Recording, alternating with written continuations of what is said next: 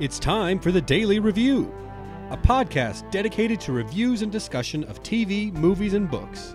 Look for us at Daily Review on Facebook and Twitter, and dailyreview.com on the web. That's DALEY review.com. This is Paul Daly, with my wife Caroline. Hey guys! And you're here for the Daly and Wife podcast. I'm the wife. And this week we will be talking... Oh man, you're supposed to say, and I'm the Daily. Oh my God. Yeah. Paul. This was an unplanned joke. It was, and poorly executed at that. Well, let's get into a very well executed episode of Westworld. This one was the fifth one of the second season, called Akane no Mai. Title, meaning. Here we go, guys. Mai is like an interpretive dance. That's how the best way and most succinct way to explain it. Akana was the name of one of our characters, but it also means red, like that deep blood red, or actually blood. So we could call this the Red Dance or the Dance of Blood. Doesn't that give you a lot of Game of Thrones feels? Red Wedding? Red Wedding. Yeah, there's a lot of red imagery in Game of Thrones, that's for sure. Yeah. So before we delve very deeply into dragons. Yeah, definitely dragons. Delve too deeply into this episode, I wanted to talk a little bit about the behind-the-scenes footage that they put out through HBO. They had some really great information about the set design, the costumes, all this stuff. You guys, it was so amazing. If you guys have any interest in those types of things, I mean, Paulo, to do the lighting, to make it have that diffused Japanese tea house kind of look, like that kind of for the entire town, they built like an entire structure over the entire town, and then put this like white, like you would use for a diffused one light, but put it over the entire town. Wow. I know. I mean, it was really, really neat. They had a really cool interview there with Lisa Joy and Jonathan Nolan. They were discussing, the universal telling of the same stories in all culture, like how enthralled they were with mythology and love and the ideas of parents and kids and all this stuff. And really, the concept that like the same stories are told in all cultures with just the different cultural aspects thrown in. So that's why we get this like identical story, but with the twist, because they were really interested in that concept. You know what that reminds me of? What does it remind you of, Paul? Is that several classic Westerns have their stories lifted from classic Japanese stories. Talk to us about that, Paul, because I know that you are very well versed in this, and I feel like a lot of people are very unaware of the connection between Westerns and samurai movies. Well, the classic example is The Magnificent Seven. The story of, the guys all from all different ways of life being brought together for this one cause to go save the day. And that's based on a story called The Seven Samurai that was made into a movie by Akira Kurosawa, the famous Japanese director. But it's a traditional story that he just put on film, but it's a much older story than that. Same idea though. And other Westerns also tried the same thing, but Magnificent Seven, the Seven Samurai, that's the most famous example. I think it's so fascinating that Westerns and samurai would be in the same world. But if you think about it, that sort of like very literal cutthroat existence that they both had was, it is so similar. This idea of this like lone warrior type, and the posse that comes with, in various ways. It was very, very interesting. So did you actually see that they built the set exactly the same as they did Sweetwater? Did you note that? When I was watching it, I have not seen the behind the scenes, but as I was watching it, it did seem very much like everything was spaced out exactly the same way, just with Japanese kind of decorations rather than Old West. And they even did that thing. Do you remember when they would get off the train in Sweetwater? Do you remember how there was like a blacksmith and then there was like a guy who the kids put the scorpion on his head? Yeah. And all that stuff. So it was all those things happened with a twist. Yeah. But do you remember the scorpion guy freaks out? And the beetle guy is like zen about it. Like he doesn't even move. So it's like interesting. They do the same things, but with a twist. And I thought that was so cool. The set designer was explaining that one of the a little bit different things they did was that each of the shops that were there was supposed to be a part of production. So like if you looked really very carefully at the little emblems that they put on the different shops, like there was one shop that was actually representative of hair and makeup, one that was representative of stunts, one that was like a writer's shop. It was like very interesting. I don't know why they chose to do that, but it was just something he thought would be like fun to give them each like a theme like that. Well, we've been on not exactly the Leftovers set, but kind of the Leftovers set. And if you recall, it was very much like that. If you looked inside the windows of all those places around the square, so you're talking about Lockhart, Texas, right? And inside all the buildings that they had rented out for production, if you really looked, you'd see ladders or props from other parts of the show, or just kind of miscellaneous things. That it's clearly like when they need to film in here, they clear all that shit out and then go put it in the next place. And then when they need to film in that place, they bring all the shit back. Right. You know what I mean? So, exactly. So part of the thing too was that the goal was to make this look like a traditional, not like modern Japanese, but at the same time, they were trying to tweak what an authentic look would be, but then how would it look if you then made that into an amusement park? So like maybe the colors were a little bit brighter, like there was still that sort of like a little bit, I don't want to use the word cartoony. Maybe that's what Disney makes me think of it as, but like everything's spaced just so, and everything, it's like a little bit more fake, if you will. The Edo town there, do we say Edo or Edo? Edo. I think Edo. I have said it Edo, but I heard someone else call it Edo, and now I'm not sure. It was actually converted from their backlot. And here's a fact. People on the internet don't actually fact check themselves. Oh, no, I knew they didn't. And Edo sounds so much more right to me. But when someone else said it, I was like, maybe I'm thinking of something else. But like me, I don't know that it's Edo, and I'm on the internet. So see, and I would say Edo. I wouldn't say Edo. Anyway, the other thing that was really fascinating about the concept of why would you have to make a samurai world, or a shogun world, if you will, and that would be because if you think about the concept of this Delos property, you would have people coming from all over the world. So the Asian population would be gigantic, just if you use, populations wise, proximity. Right. And proximity, of course, that would be a huge part too. So while an American might want to relive the old Wild West, the chances of, an Asian citizen might want to, experience this more culturally, historically accurate for them, experience of being a samurai or a ninja or something like that. Yeah. Well, Sizemore also gives a little bit. He gives like a sentence or two about Shogun World as he's being brought along. He's actually, of all the characters and of all the episodes, this is the most obvious time that we've had the writers just give him just huge exposition, huge amounts. All right, I mean, I just thought there was so much neat stuff. They talked with the costume people about things like it took them 2 days, Paul, to make one of those geisha wigs. 2 days for one. What in the wig? What in the wig is right. I mean, craziness. Also, if you paid attention to the costuming, like how amazing they did, like with the leather outfit, that was Hector, and then his counterpart had the leather and the straps on his kimono. I thought stuff like that was really, really amazing. And it was funny because for the stunts, the guy who played the counterpart to Hector, do you remember his name? The actual not the actor, but the character's name? I don't, but we'll tell you in a minute. But here's what the funny thing, he's actually a master swordsman. So they brought in other stunt people, but he ended up teaching everybody the actual ways. Oh. And the stunt guy was so funny. He's like, we had to add so much blood for Shogun World. Because I guess if you look at it compared to a gunshot where you can just make a stain on their shirt, with a sword, you have to have this splatter of blood, this big impaling, move. And it just really changed the look of the fights, and especially, my God, the way that the master, the major Shogun guy got it. I mean, do you know how they did that, Paul? The head? Yeah. That looked like she kind of sawed it off. Well, it's like she did it, yeah, but the way that they did it is they had this thing like a likeness head, they called it.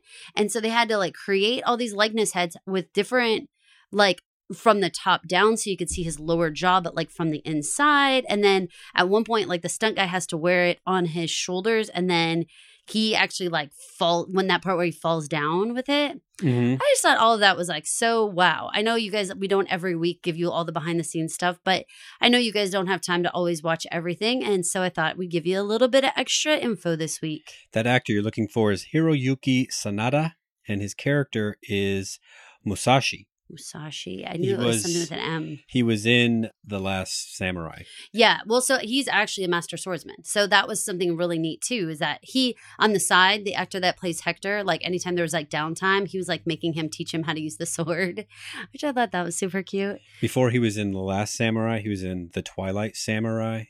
So this is sort of like a running thing with him. So he's very good. He was in Lost, if you remember. He played Dogen in the last season. I absolutely recognized him. I knew it was from Lost. I didn't remember how it all played in, but yes, sir, I did recognize his face. It has actually aged very well since then.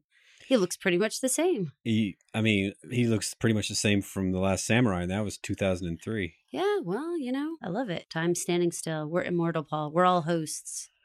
Hey, I saw this thing. I was watching the royal wedding like a ton this weekend. There was a part where Megan goes back and puts on a different reception dress, and it looks suspiciously like Angela's dress and the dress that Dolores is wearing when she's playing the piano at the retirement party.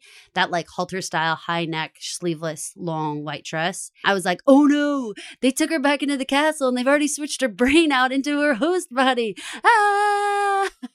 But don't you know the royals would be like the perfect people to do that too? Absolutely. Come on, you got to think the queen is kind of immortal, right? She does seem to be. Ridiculously immortal. I mean, how is it that Prince Philip managed to go get hip surgery and be walking on it in like, it's been a couple of days, they said. He didn't even have a cane, Paul. He's a tough old fart. No. Host. I tells you, Paul, something's gone awry. Although he did not maintain his skin, my friend. Ooh, gee.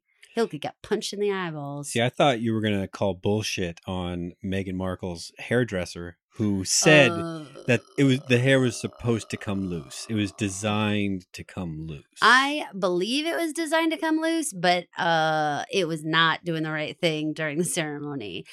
Yeah, y'all don't know me. She's a hair person. I'm a hair person. And I was like uber annoyed at that hair hanging down on the side of her face. And it wasn't hanging down. It was just disheveled. Like, it's one thing to let a piece out of the bun, but this was just like sad 3 almost like comb-over-y pieces, across the side of her forehead. That is not attractive. No one wanted to do that. Give me that crap. I can't believe she had a hairdresser. That's laughable. Hardy har, Paul. Well, that's enough royal wedding coverage. Why don't we get into the episode? First little tidbit I'd like to talk about is what I refer to as the now timeline, because it's very, very short. I think there's only 3 bullet points to hit here. 1, they're back in the Mesa. Is that what you got? Yes. 2, Bernard is just sort of floating around. Yeah, I mean, so the little nug that I picked up was that he's got no glasses, which is our indicator that it's present time. They're doing this whole like gathering of the bodies, and he is doing this like very like studied / confused kind of walking around, I would best say. I mean, there's one part of when he's like looking like straight over the pile of bodies with like Teddy lumped on top, just sort of like, I don't know, scanning the room. Yeah. I mean, he's got his own issues, but there also seems to be this current of feeling that the Delos employees that have been airdropped in, they are not interested in having the help of the previous staff. Right. They don't want to hear from Stubbs. They don't want to hear from Bernard. I'm not sure. Okay, so there's this talk about the cradle, and we heard about the cradle earlier. I'm very uncertain what the cradle has to do with, and I'm going to call that to our attention and to our listeners' attention about what is the cradle and what does this have to do with things. I do wonder if Bernard is even in these circumstances. There's a lot of looking back that shows that Bernard's point of view, like there's people in the shot and then the people are not in the shot anymore. And then they're back in the shot. And, you know, especially on the beach, those scenes, things are very, very confusing. So I'm really trying to piece together a little bit what's going on with Bernard, but I don't want to talk about it too much in this episode, but I do want to sort of bring up the idea of like, what is this cradle? Is Bernard like actually physically at these places? Are all these things memories in various ways?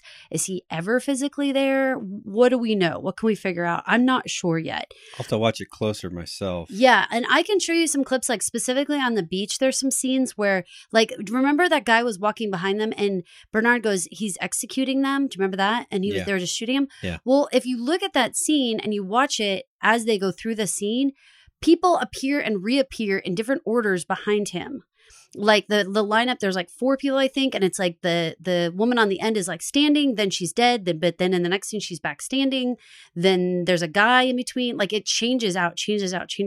Also, there's a part where I can't remember. Do you remember the guy who took the opened up the guy's head on the beach and took out that little light bulb thing? Yeah. Costa.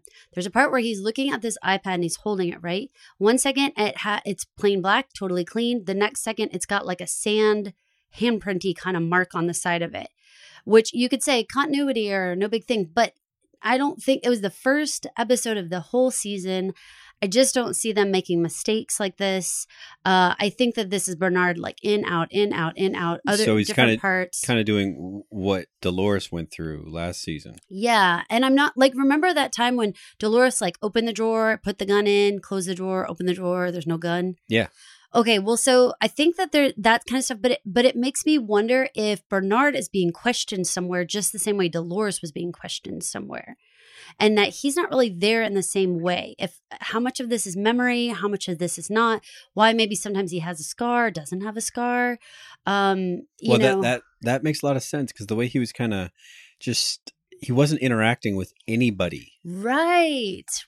And yet the way that people interact with him are often like these series of questions. So like if you look back, like anytime like when Strand was talking to him in this, like you would ask him a question or two. It's the type of thing that where if he was sitting in a chair, what I think it probably sounded like if you only took the audio of Dolores and Bernard sitting, you know, like where there's obviously they're delving into questions and stuff. And it's the same thing with Hale talks to him the same way.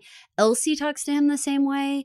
There's just like all these weird little moments. Like, remember we were joking around about Elsie that she like that bucket didn't seem used. The granola bars were like, yeah, there were some like wrappers, but like it didn't seem realistic that she had really been tied up there for like 3 to 5 days with granola bears in a bucket. Yeah. Remember that? Well, what if she wasn't? And what if this, I don't know if it was all in his head. I don't know what parts are being implanted or what parts he's remembering.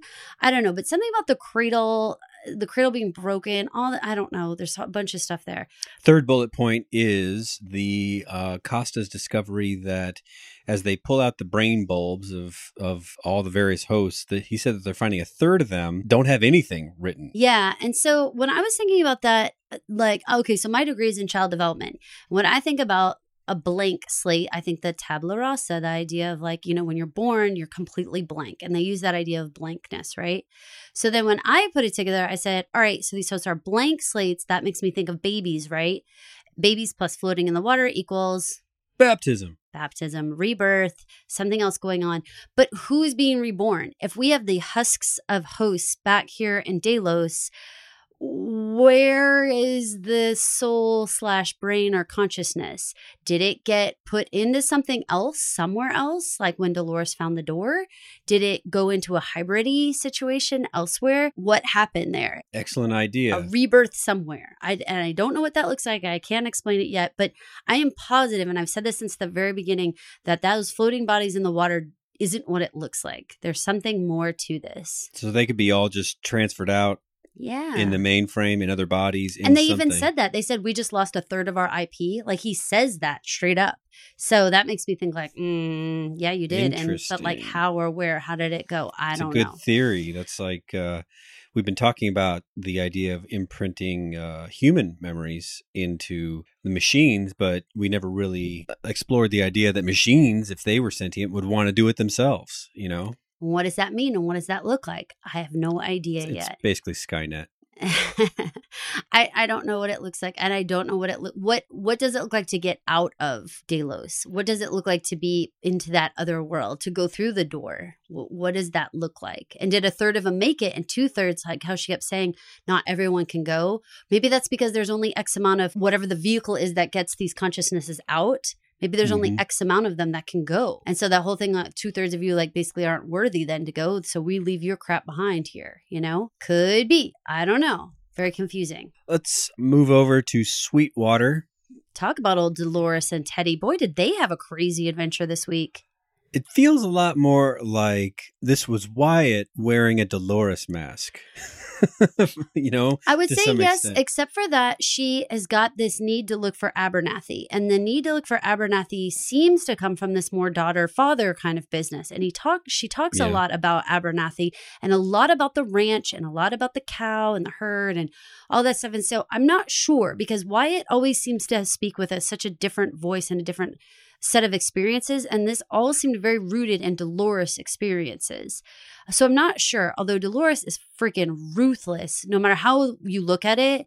I mean, it's like, I know we only think of Dolores as like the farmer's daughter, rancher's daughter, if you will, but really that innocent kind of thing. But she wasn't that even before she really turned Wyatt anyway. You know, she had grown through all these experiences and was like a lot less like that, you know? What do you think she wants the train for? Well, from what I can gather, we're back in Sweetwater because we need to repair the train. The only thing that I can think of is that the only stuff they've ever showed us about the train ever is that that's how the guests come into the park. That somehow, do you remember the whole thing with William, how he basically opens the door from that ready room of getting dressed and he opens the door and he's in the train? Yeah, that was crazy, but yes. Okay, well, so if that's the only door that I can think of. And we know that this season's called The Door, right? The only physical door that I can think of that's been like this big transformation thing is walking through the getting ready area into the train. Well, what if she uses the train in some way to get access to that door? And I don't know if that means physically moving the train, which kind of would link to the previous episodes, how they said that the track is going in a different direction than they expected it to be going. I don't know if she's trying to loop it back towards what she thinks is a main building or something. I'm not sure. I don't even know what to call it, like central area. I'm not sure. But something to where she thinks she's going to find Abernathy, I think has to do with the train and has to do with getting back the other way. Has to do with you have to get back on the train and then go backwards through it. Does that make sense? I don't know. Remember, if you're looking forward, you're looking the wrong way.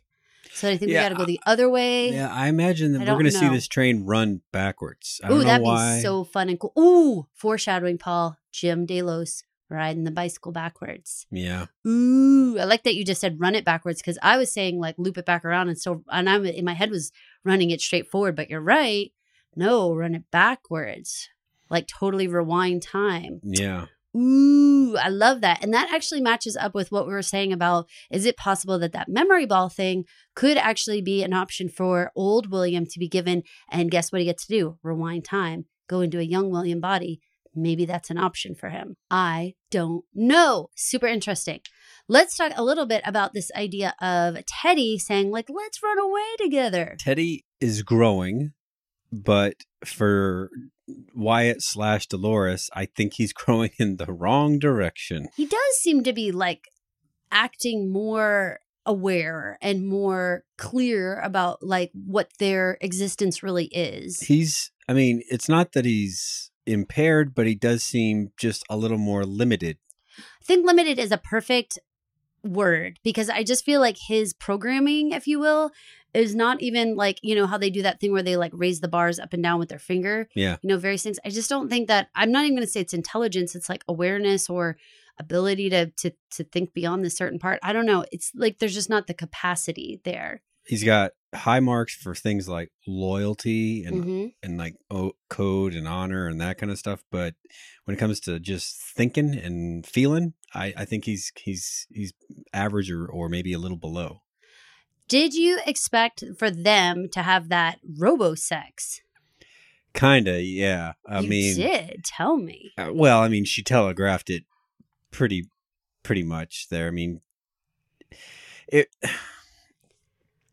they go from the chat out on the range, right? Back into town. And she's, which we're going to talk about that cow discussion, the herd, but I just don't want to talk about it quite yet. She's pretty dewy-eyed through that whole thing, with like a sad, nostalgic, right? Harsh-edged tone to it. So Evan Rachel Wood did a pretty spectacular job this week with trying to show that she felt both things at the same time, that she loved this guy and knew that she basically had to kill this guy. Well, and I think that, moments like when Teddy said, well, can't we just put a tent like way out there and they won't be able to find us? I mean, even the little kids in the room were like, oh, Teddy.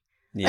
Like, you don't get it. Like, that's not a thing. You can't, there's nowhere to run far enough within the Delos, worlds here that we can possibly ever have a tent far enough away. Right. Like, it's not a thing. So I do want to talk about this RoboSex for a second, because I do think that this entire second season it's like down a notch in terms of rating. Like, if it was always like an R-rated show, I feel like this was almost PG sex. Yeah, you could tell there were naked bodies flopping around, but they didn't really gratuitously show, the R-rated parts. They literally showed nothing, though. Like, I was really surprised. I mean, just to show like backs and a leg, like not even a leg, like a calf, like a shoulder, stuff like that. I was pretty surprised. This is a strange departure for HBO viewing after having that orgy episode last season. It just seems like, wow, you guys are really like holding back. I'm wondering if there's any meaning behind this. I know that they consciously said this season that they were going to try to even the score with how much female nudity there was in the first season, and that's why we saw like Sizemore standing there completely naked. That's why we've seen a lot more. Like, we did see Teddy's bare butt, although I swear to God that was probably a body double the way they did that. But it just seemed like, I don't know. Doesn't it feel like strangely reined in for like no reason?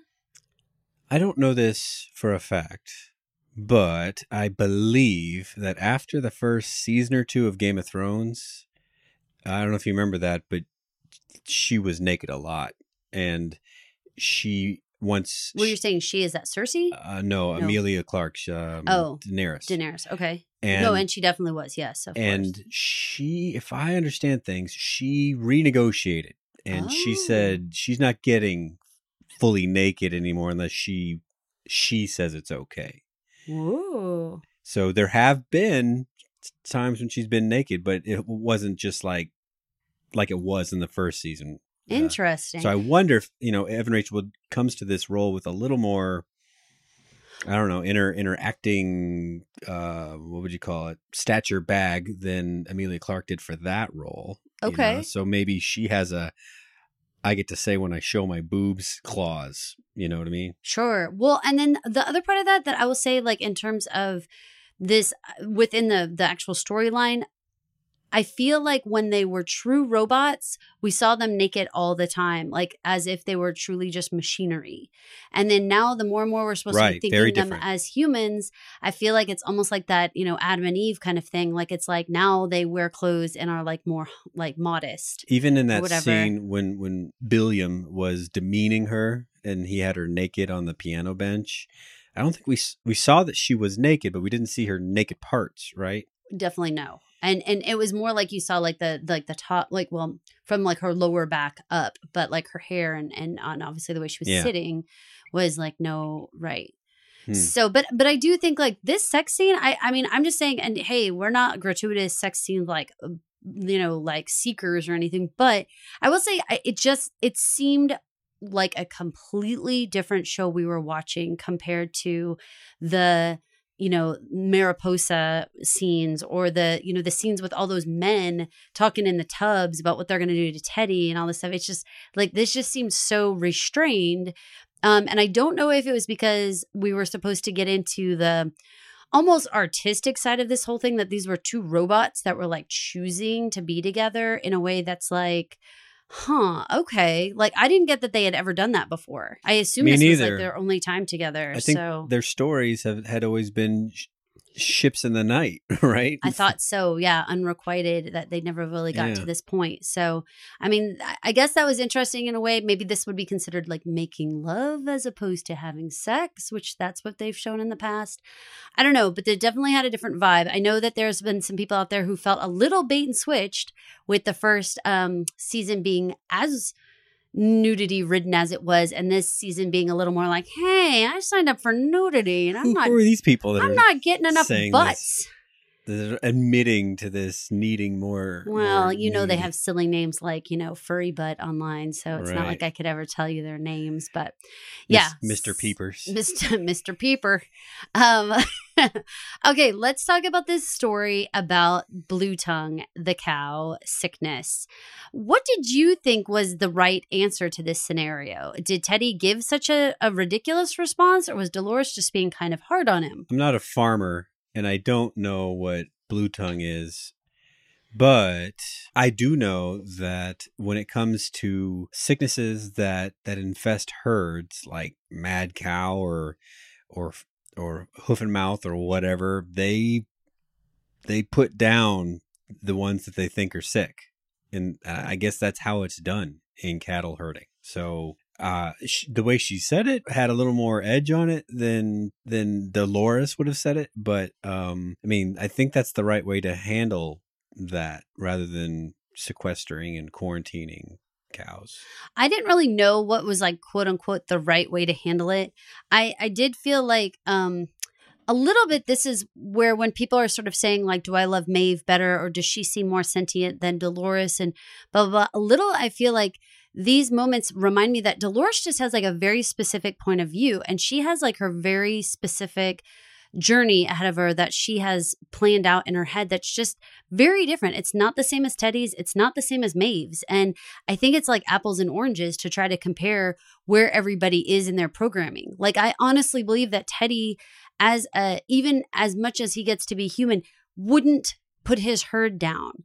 Even as more and more human he would get, he just has, like, at least however you want to look at it, his personality is just more softer than that, Mm-hmm. And so part of that is like, what part of his personality, what part of it is like, well, you're just not awake yet, you just don't know what's what. Yeah, that's the thing with when I say that he's limited, he may not ever get, I mean, he knows what he is, but being able to rationally go from I know that I'm a robot to we live in a totally made up place, and just, building a tent on the other side of whatever that he thinks is over there, that's not going to do any good. That's not going to escape anything, Yeah, and maybe that's a good like analogy to make, is that like Teddy still kind of thinks that you can just sort of like, if you move far enough away from the quote unquote sickness, then you can still be okay. And Dolores's basic point is that no, in fact, you cannot still be okay. You can't move those 6 cows far enough away from anyone to try to not infect everyone. And so, this is why we have to just like slash and burn, literally. Now, after the robot sex, there's this crazy ambush. What was going on? What was happening in that room? Because she says, I need to show you something. And they come in the room and there's some sort of dead carcassy thing. It's got flies all around it, which a little bit implied to me. Remember how he said, I would put them in a stable, or I'd build them a shelter and to keep the flies away from them. So you think this was a cow?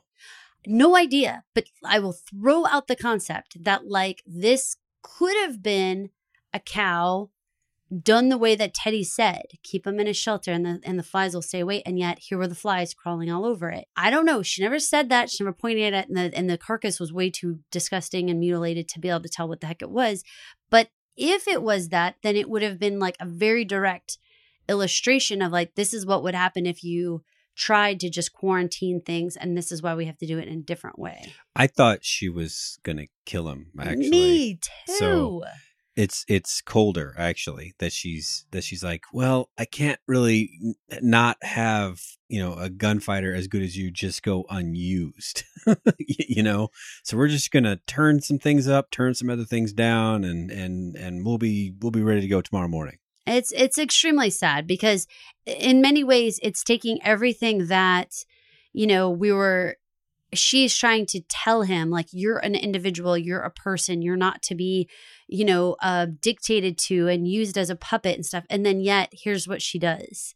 She turns around and does the exact same thing to him as was done to her, and all of them this whole time. It's what she's like warning him against. Hypocritical. Well, painful, right? I mean, it's almost like, you didn't learn your lesson, so I just have to do it to you myself, even though this is the same kind of crap that was done to us, Yeah, I guess we'll have to find out what Teddy's changes are next week or the week after, the way that they kind of run the story this season. Right, we're kind of bouncing back and forth. Leapfrog. What do you think that they meant when they said basically like they didn't know if he would like hold together? That Teddy wouldn't hold together? Yeah, they were like, are you sure basically that this whatever they were going to do to him was so extreme that somehow like his mind or his whatever was just gonna fray out, like maybe like Abernathy style, like where you're just kind of like wig out. Maybe the brains that they have designed. You've seen that weird that multi-point circular graph that they have on the iPads, where it's like the different points make up their different statistics, and Yes. and it makes kind of a jagged shape where things are either high or low or whatever. I did see that. Yes. Maybe their brains, the closer you get to making that thing just a complete circle, Oh. the more the brain can't handle it. You know what I mean? It has to have those peaks and valleys because it can only handle so much capacity of, Wig. whatever. So basically, once you complete the full circle, is it possible that that's like almost like Jim Delos-y or whatever, where it's like you're like totally aware and everything's like wigging out and you're like at that full thing and like now your brain, whatever that thing is, has to like deal? Maybe. I don't know. I mean, this is all just throwing stuff out. Yeah, we're just making it up as we go along. We are 100% here. making this up, you guys. I have no idea. So, yeah, but your question does seem to imply that there's a limitation there that they are pushing.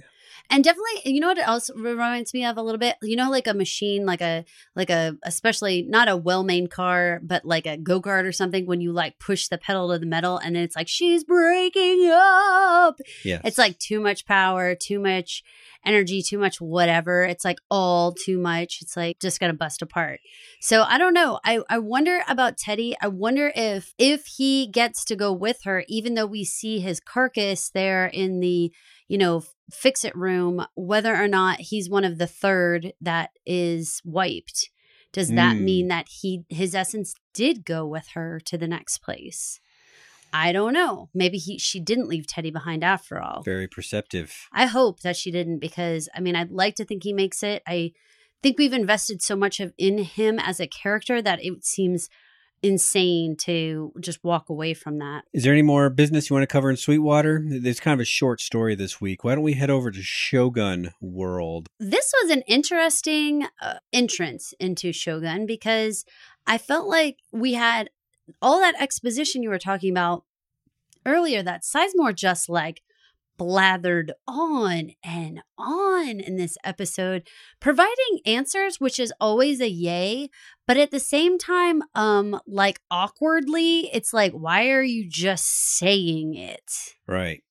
I mean, in a story, aren't we supposed to see it? You don't say it, you show it, right? Like, I was kind of like, huh? Well, I think the extreme nature of the way that they designed the Japanese experience with needing to abide by their codes of behavior, otherwise they're just going to chop your head off. I think it's justifiable to some extent that he would just explode with this information, like how he says, we built this for people who thought Westworld was too tame or whatever. It was kind of a paraphrase there, but you get the idea. That's one of those comments that fits in your bucket of why'd you say that? Yeah, but he also said so much more that we could have probably looked up for ourselves on like Google or something. Like, he was like, this is the Edo period. This was the most, brutal one. Yeah. Brutal, right? Why did he tell her all? I mean, it was in order to tell us, But it was not necessarily for Maeve to know that this was the most brutal part of the Japanese culture historically, blah, blah, blah. Like, this was not necessary. It was necessary for us as viewers to be like, oh, okay, that's good to know. But it felt very like hand delivered in a way that was like, I don't know why they just said that. That was weird, Yes. So they do end up having this entire part where he's like, you're speaking the wrong language. And you all have the languages in your head. You just have to search them out. Like, it was like, huh? Yeah, What? that was a little more. Yeah. Why did he just say that? Right. That was a little. Yeah, I think Maeve might have even figured that happens. out. I cringe when it happens because it feels like, why did you just do that? I thought this episode was pretty fascinating in the way that they did use this, mirror-y kind of image of Sweetwater. However, if I wanted to be really super mean, and I mean, this would be a mean thing to say and my heart's not in it, I would be like, this was kind of lazy. Like, they just repeated the same exact story in Shogun World rather than creating a new narrative. They did it identically, and then they did this thing where they're like, haha, this character just stole all this stuff, like copied and pasted it into Shogun World. And Sizemore said what I feel like people would think when he's like, well, you try to think up new stories, which seems almost like they're saying it directly to us. Like, well, you try to come up with something more original, which was a little like, okay. I liked the twists and the stuff that they did to it, but like I said, if I wanted to be mean, I would say they just recycled a lot of stuff under the guise of it being like, it's kind of like a stunt rather than a story. Yeah, but the thing is, like, I don't know, they recycled the plot points. But and the characters, but they called themselves out in doing it, and it's not like they got the benefit of being able to reuse the sets or any of the actors or completely, anything. So, wholeheartedly. So it's I think it's winking at us. I liked the whole thing, and I'm totally for it. And I never at any point was I bored or anything. Now, I was on Twitter live tweeting, and I can tell you there was a lot of people bored, a lot of people saying, I saw the phrase, this episode just jumped the shark, that this was like a crap episode, that they just were totally just like, they were either telling us stuff, like Sizemore was just blathering out the information, or it was such recycled material that it was like, like we already know all this. Even people were pointing out that the scenes with like Dolores and Teddy, while it moved forward finally at the end, the whole what's the word I want to say? Her frustration with Teddy has been the same the whole time. This was not new ground to say Freddie, Teddy is still naive. I was like, we already knew that. So I would like to always have a moment where I say, like, I get it. If you're a viewer and you're like, I had some problems with this episode, I understand. I personally enjoyed it. And I always like this concept that, stories are all recycled around the land. So what's more fun about it is to compare and contrast it and see what new stuff we got out of it than to say, I've seen this before. Such things include trying to draw direct lines between which characters are each other. So, which I thought was a fun activity. So the chief Ronin samurai, he's the Hector. Clearly, you pointed that out already. And there was even an armistice. She had the tattoo. She was a badass with a gun. She was a woman. All these things added up to being. But did you note that the tattoo wasn't a snake? She wasn't a badass with a gun. She was a badass with her bow and arrow. So she was kind of the same deal. Did you note, though, it wasn't a snake? It was a dragon on her face. So it was just tweaked a little bit different. I liked it. Beyond that, the lines are a little more dotted, except for the Maeve character. Right. I'm just going to say Akane. You can say whatever you'd like. I've only heard Akana, but you can say Akane. I've seen a lot more Japanese stuff in my whole life. Well, I am going to just fly with it because you have a lot more. You may call me sensei. I will not, but So she's Akane, clearly let's just call her like Aki. okay. Aki is Maeve, and Sakura is the daughter who's missing in action. She might be Clem in a way, but Yeah. probably more like the daughter. I'm going to give her 50-50 too. Like there was definitely a Clem aspect, obviously, to their actual relationship in terms of like their hierarchy. Like one was definitely sort of like the boss of the other, if you will. But Clem had kind of become that surrogate. yes. And the conversation was obviously very maternal. Let's talk about the village scene. And again, comparing and contrasting, what do you think about Paint It Black on the flute?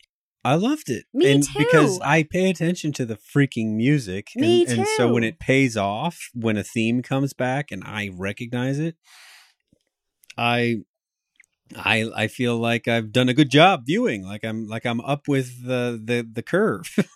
I really liked it that they continued the music with this stylistic, twist all the way through to the logo at the very end. Like they play that little music at the very end with the logo. Yeah. Even that, they gave the twist of the more Japanese. Japanese. Yeah. Yes. I thought that was so cool. I really love stuff like that. Now, what did you think about this whole revisit to the robbery? Ultimately, I'm glad that Maeve stepped in and turned it in a totally different direction.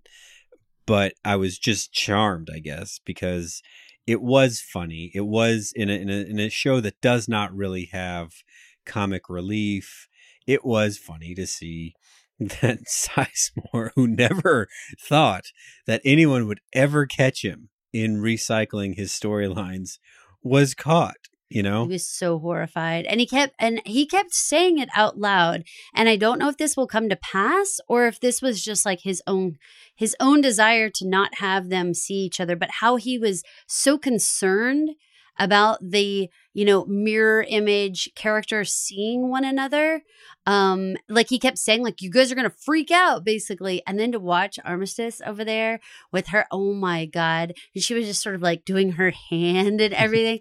That was amazing. Multiple people on Twitter said they're shipping those two as like, just like they want to see that relationship go. And I was like, that's amazing, because what a weird thing. But it was funny to get to see that wonder side of her.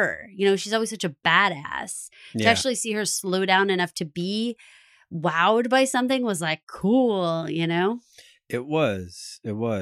Maeve is increasing her powers, right? She's now figured out how to talk in Japanese and turn that into commands. Yeah. So, And then, and she was then like finishing out the sentences of Aki. Right. Later on, during the retelling of the little story that she herself told to her daughter, or was it that she told it to Clem? Was she told? She told it over and over again. She would always tell it to like the new guests that would come in the park. The idea of like you can be anything you want to be, and like other stuff. Like she used it all the time. It was a go-to spiel.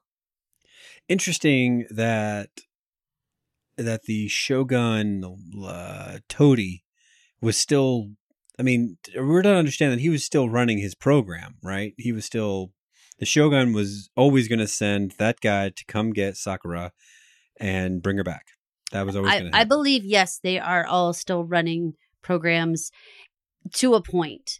Because, I definitely felt like, there was like when, I don't know her name, but the girl who, with the dragon tattoo, came over and like untied, Armistice. Yeah. I felt like that was not within her script. So it's like, yes, they're on script, but then at the same time, no.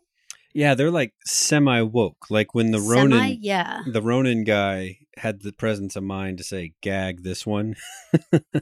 Maybe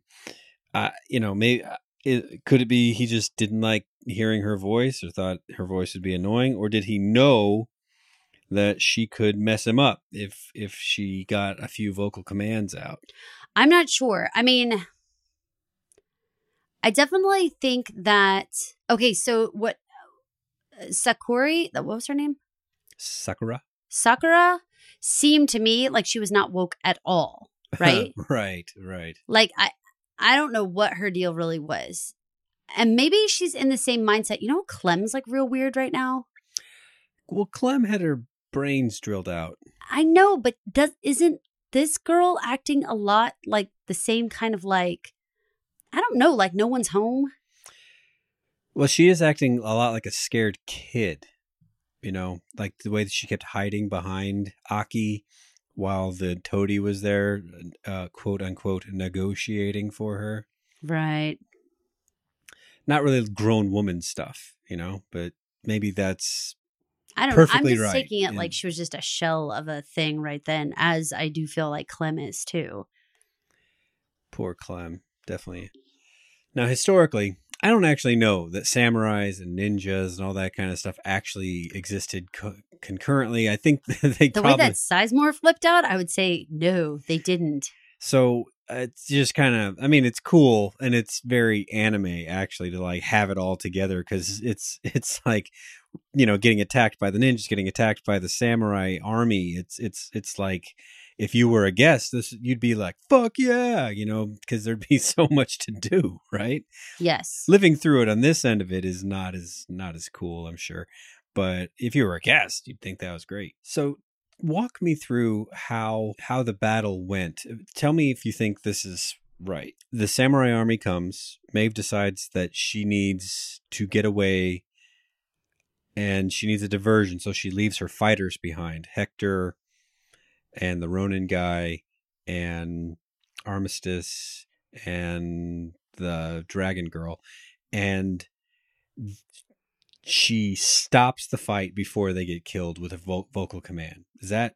Not vocal. That's when we find out that she has this mental capability. Oh, yeah, because the ninja brought it out of her inside. Right, because she was being choked, essentially, so she couldn't do any vocal command. So right at that point, she was like pushed to like her furthest fight or flight situation there, and so she was able to find this mind control. Now, mind control is one word, but honestly, these are machines and they're working on a network, and we know it's like a Wi-Fi situation. So in that case, they are so close to her. I think they like joined her network. She's just like sending out commands, just like, yeah, but not in a way that's like telepathy. More like using a printer. Right. More like using a wireless anything. Like because she has access. Now, maybe the thing to be wowed about is the fact that she has access to these commands internally. Like there's no like iPad she's using to command something. She's able to like push the buttons in her head to be able to command someone else. Now, maybe that's worth being wowed about. Now, do you remember another time in season 1 where we were wowed about people acting in strange ways when no one was verbally telling them to do anything? Well, I know that Ford seemed to be able to control hosts with almost nothing. Right. Do you specifically remember the Cullen luncheon at the plantation and the way that all of a sudden his plantation workers like stood up and all walked like in unison? Didn't that look a lot like what you saw happening here? It did. Everyone all of a sudden stopping and doing something totally different? It did. Now, what does that mean? What does it mean about Ford? What does it mean about his capability? I mean, I don't think he was had a remote control under the table. I don't know how he would have been able to access the network mentally. So what does this mean? Is this a glimpse into the idea that maybe Ford was some sort of hybrid? It definitely kind of looks that way, doesn't it? Because maybe that's why he had to be shot in the head, Pete, because that would ruin that memory ball thing. Right. And if you're immortal and you're done being immortal, then what? Yeah, very, very interesting idea. I don't know. I'm just throwing it out. It seems impossible. I mean, do you remember how unnerved Cullen was? I mean, she was really freaked out. And he was she kept saying, your time is up being a god here, those types of things. And he basically flexed his muscle by then having the people all around him, the hosts all around him, doing things that was clearly like a mind control situation. There was another time with the snake. He just waved his hand and the snake stopped and then it went away. Yes. hand waving. I mean, no one else has shown anything about hands doing anything. Well, and you could probably explain that away and say like maybe there was a physical motion to give to an animal or something to like shut them down or something. Maybe. But those people down in the field, they couldn't see Ford. They didn't have any like physical way of knowing what he was doing up there on the patio thing. So there was something more than that. I don't know what it was. I don't know how it worked. And it could have all just been a stunt, but it looked awfully similar to this Maeve fight scenes. So I don't know. It's something to noodle on. You know, we definitely know that, well, I say definitely know. We have a hunch that Ford did actually produce the hybrid human combination. We think he probably did actually do it, right? Yeah. And so is it possible he did it to himself? And is it possible that he, I don't know, like was done being immortal? And so then he had to have someone else kill him. So he like made Dolores get to this point.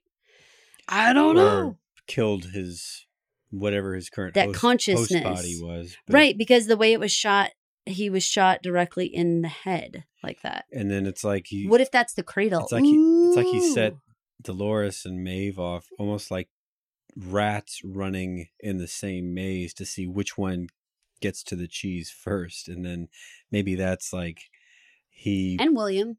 Yeah. Well, but remember he said there's many contenders or something like that? Yeah. I think there's a bunch of people. There's no part of me that does not think that it's possible that Man in Black falls under this. I don't know. There's probably a reason why he made Bernard Ford did. Maybe he needed someone to actually do the surgery or whatever, you know. Bernard has a lot of comfort with those memory balls. I mean, he picked it up like yoink, put it in his pocket. Like he knew that was valuable. He wasn't like, what's this red sphere? He was like, I know what that is. And he was cool with it, you know. I don't know, lots to noodle on, you guys. But the Shogun world, I, of course, was so surprised. I mean, we could get into the minutia of the actual plot. But, you know, of course, the red dance happens. And this, when they're getting ready to go out there, I was like so shocked and freaked out that Shogun just like stood up and went over and just like stabbed the girl in the belly. That was so surprising to me. I did not see that coming. And I don't know what it means. If she's representative of the daughter or representative of Clem or whatever, what does it mean that the guy stabbed her? That's a fine question because, I mean, it gave Maeve flashbacks about, you know, her own experience, but being stabbed herself. At the end of the day, she has Felix and Sylvester. She can just have Sakura turn back on. Right. And that is actually what I was thinking was going to happen. I didn't expect her to stay down for the count. So I thought there was going to be somehow, somewhere, someone was going to, or just Maeve was going to mind control her back up. You know, I don't think she needs the programming. I think she could just tell her to stand back up with her own brain, you know? Yeah, that could be. So I'm not sure, but I thought that was all pretty good. Was there any part of the actual, you know, of course, Aki, you know, and her mad move on the head there? I can't say that I've seen that move anywhere else. You know, usually when it comes to decapitations, they go under the jaw very traditionally. This was somewhere kind of about a third of the way up the head. So that made it a little more gruesome, right? Do you know where we saw a really similar version of that, though? It was Costa on the beach when he did cut that guy's head open. I know it was a little higher, don't get me wrong, but how he got into his head. Yeah. He has like this tool that like. Yes, I know, but that was the only thing that it reminded me of. And it made me wonder if it was almost like cutting him open. Like, again, I think that Shogun was supposed to represent Ford in the way that he was controlling Aki. And in the same way that, like, if you thought of Dolores and Maeve being in the Aki role, and then Ford or whatever being in that, you know, manipulative role of like the puppet master, then to go and actually to his head, cut it open like that was almost the equivalent of Dolores blowing his brains out. It's like for hosts, It's like the vampire stake through the heart, right? It's the Right, one because- way to permanently kill you. Is because in a human head, your skull, your cranium here that houses your brain, that's like the whole, like if that's destroyed to a point of no return, then you can't make it. But what if, you know how the way that they show the inside of the robot's head, and they did a lot of that in this episode because they walked along their heads being opened. You know that, again, I use that phrase, the cradle. I don't know exactly what the cradle is. I don't know exactly what they're talking about. But if you considered that part of the head as being like almost like I'm going to call it like a cradle. I don't know what else to call it, but it's like the structure that holds that light bulb piece in place. Mhm. Then the way that she cut it like that, it's almost like, I don't want to say completely irreparable, but Yeah, you that's what I'm saying. Like destroyed permanent it. death, right? right. So I don't know, pretty rad business there, you guys. Pretty rad. No, I do want to ask you one other question about the mind control business. Okay. Remember when the Shogun thing was having some like goo come out of his ear? Cortical fluid. Right. But then the other warriors had their ears like burned shut. Yes. Okay, some people when we were talking on Twitter were saying that it was so that they couldn't hear Maeve's commands. But I almost want to think it's more like so that their cortical fluid didn't come out. Because we always see it come out of their ear. I thought it had to do with the verbal commands myself. I don't know. I just thought it was weird to show the goo coming out of his ears and then go directly to show these ears welded shut. Why would they show it that way? The cortical fluid would be something that if you were woke, you would recognize. And if you weren't woke, it would be more like you might not even notice it. You know, you would just kind of run down and die. What do you think that it meant that the Shogun was having goo come out of his ear? Great question. We know that Bernard had it because he was physically beaten up. He was shot through the head. He was fixed in a hurry. So he was just kind of patched up, but he wasn't expected to run very long. So that's what was wrong with him. Why would the Shogun be having it? I don't know. I don't think they showed us enough to know why he was having it. I think it's interesting because I said that he was more like Ford, but maybe he's more like Bernard. Maybe he's representative of Bernard. I don't know. The way that they flashed up the image of the man in black for just that one scene Mm-hmm. when he shoots the daughter, and that's when that happens when Sakura is stabbed. I think it happens then. Right. So you think that it's actually the man in black? I kind of do because Okay, I'm good with that. because he Certainly wears all black. he says that he told Ford that there was no villain, so he became the villain. But in Japan, they've got the Shogun, and he seems to be filling in the villain role pretty effectively over there. So when it comes to next week, I watched the misleading previews, and I have to think that we're going to go back with William. I didn't see the misleading. Can you tell me anything about it? No, I don't remember. But gosh. they did show some more Japan. They did show, and I think they showed Man in Black / William, but I don't know if they showed Dolores. I don't recall. We have got to get back to this Emily storyline. I mean, how are we not shooting right over back to that? I mean, that's how we left it with the Hi Dad. Like, don't we have to get over there and don't we have to make some movement in that direction? Or you think we're walking away for an episode or two? No, Man in Black got to be next. I'm almost positive. And Emily, though, right? Not like some old scenes of him. Like, we're going to be in the now with Emily. You know, they could show, father-daughter scenes from yore, but I don't know that we need that just ever, actually. I mean, I think we'll we understand it was a strange relationship. We'll get the idea with the way she treats him. Fully. Well, we hope you guys have heard some interesting ideas from us. We try not to go too far on our theories in that, like, I know some people feel they figured out like the entire end game. I don't know that we've figured that out, but I do feel like there's some parts along the way that they've already shown us. So that doesn't mean it's a theory or anything. It's really about putting the puzzle pieces together. So I invite you guys to like think about Bernard, think about where he's at in all this. Is he remembering these things or is he actually walking around around amongst all these people with this like puzzled look on his face all the time? What's going on with him?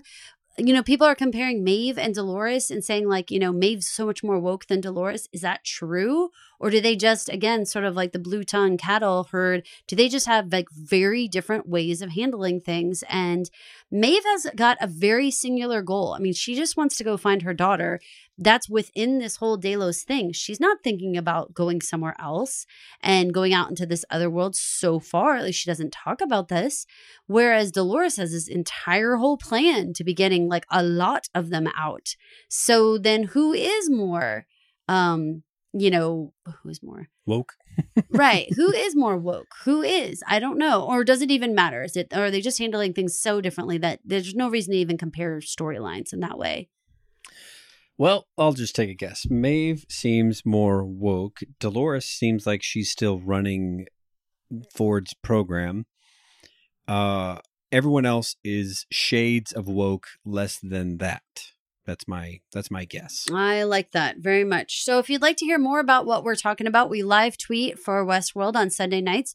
We also do this podcast as well as Handmaid's Tale and Colony, which we do talk radio on Wednesday nights right after the Colony episode airs. It's usually 10 to 11 o'clock Central Time.